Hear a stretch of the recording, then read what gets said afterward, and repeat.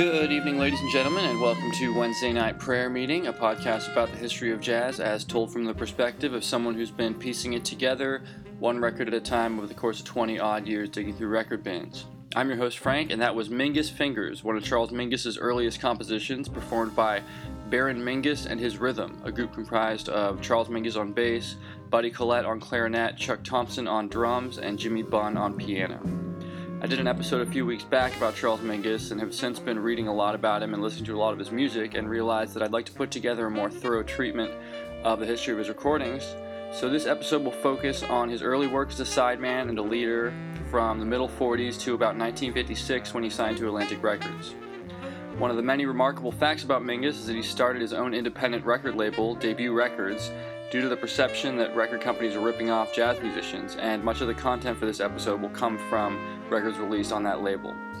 Coming up next is an exception to that, however, a song he recorded in a trio with Red Norvo and Tal Farlow called Where or When. Enjoy.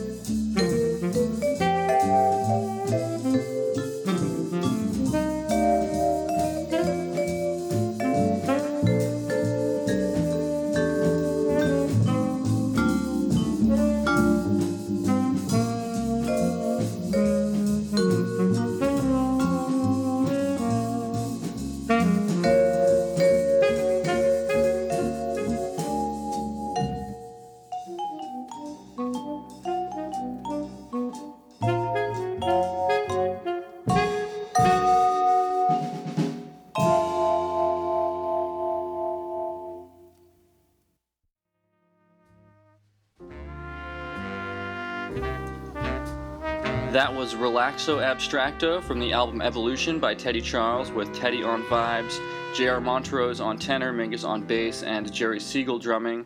Before that was Blue Tide from the album Strings and Keys, the first album released on debut, with Mingus on bass and Spalding Givens on piano. And starting that set off was Where or When from the album Norvo, Mingus, and Farlow Trio by Red Norvo, with Red on vibes, Mingus on bass, and Tal Farlow on guitar. In his autobiography, Mingus describes his time in Norvo's trio and the effect that Jim Crow attitudes had on it. He explains the end of his time in the trio in one of the book's most controversial passages. How does it feel when the Redheads trio is asked to do an important special television show in color? It feels great. At night you're playing this first-class club, and daytimes you're rehearsing in the studio. One day during a break you're tuning the bass and you see this producer or somebody talking to the redhead across the room, and they're both looking at you. You feel something is wrong, but you don't know what. In a few minutes, some guy calls out, "That's all for today, tomorrow at 10, and everyone leaves. While you're packing up, the redhead comes over and says something like this: "Charlie, I'm sorry to tell you, but I have to get another bassist for this show. We'll continue with the club, but I can't use you here." What do you say? You ask the name of the new bassist, of course. He tells you. The bassist is white. Now what do? Curse him out? Probably. You don't remember what you said. He goes away fast. That night he doesn't come to the club. He sends word he's sick. After that, somehow you never get a chance to talk to him. He comes late and cuts out early. You have to find out. You start going by where he's staying, at a residential hotel on Broadway, but the desk always says he's not in. They won't even ring. You never get a chance to discuss it with him. Shit, he can't talk anyway. Can't talk about anything real, only about what chick you're going with and like that. You can't talk to the guitarist about it either. He never says anything. Two dumb white boys that can't talk to you.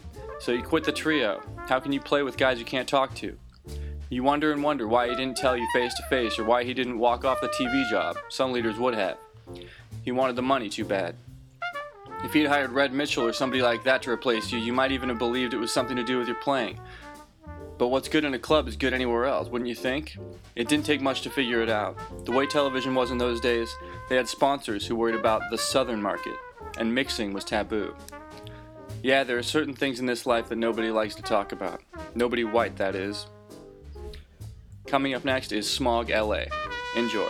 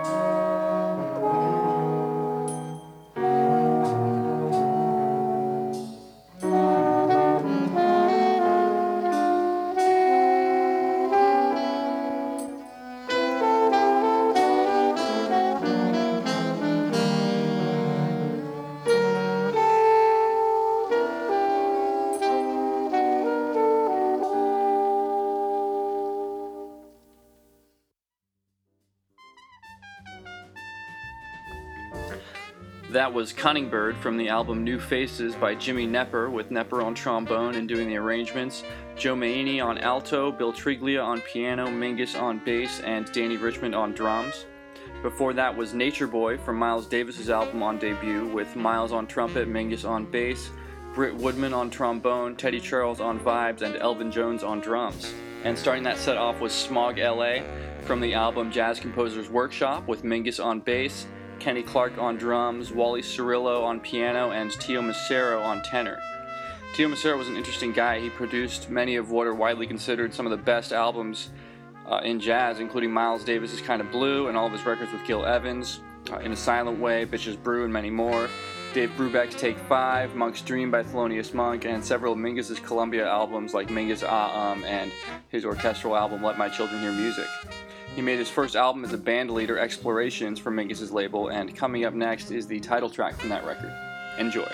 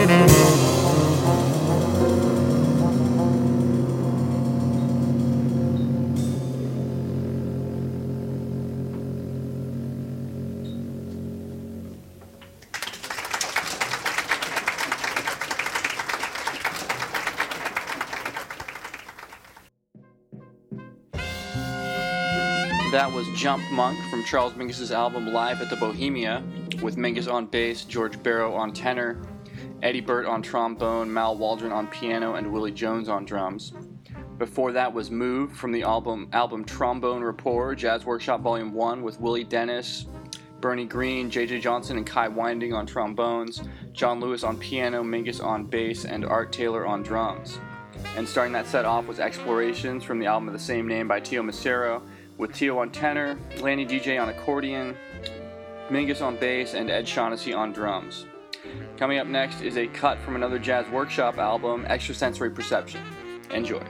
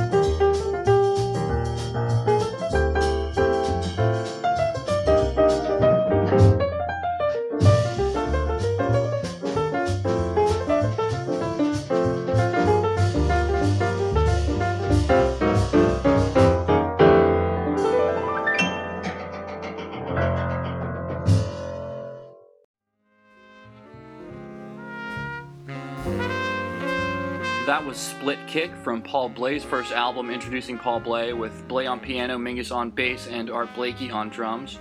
Before that was Pendulum at Falcon's Lair from the album The New Oscar Pettiford Sextet, with Pettiford on cello, Julius Watkins on French horn, Phil Urso on tenor, Walter Bishop Jr. on piano, and Charles Mingus on bass, and Percy Bryce on the drums. And starting that set off was Extrasensory Perception from the album Autobiography in Jazz by the Jazz Workshop, with Paige Brooke on alto, Jackson Wiley on cello, John Megan on piano, Mingus on bass, and Max Roach on drums.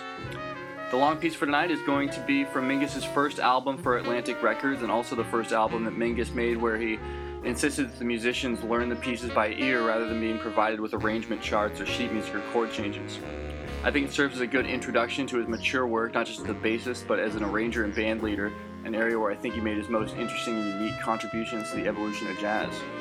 The album's called Pithecanthropus Erectus, and this is the title cut, a tone poem about, according to Mingus's liner notes, depicting the rise of man from his hominid roots to an eventual downfall due to his own failure to realize the inevitable emancipation of those he sought to enslave, and his greed in attempting to stand on a false security. It features Mingus on bass, Jackie McLean on alto, J.R. Montrose on tenor, Mal Waldron on piano, and Willie Jones on drums. As always, thanks for listening and enjoy.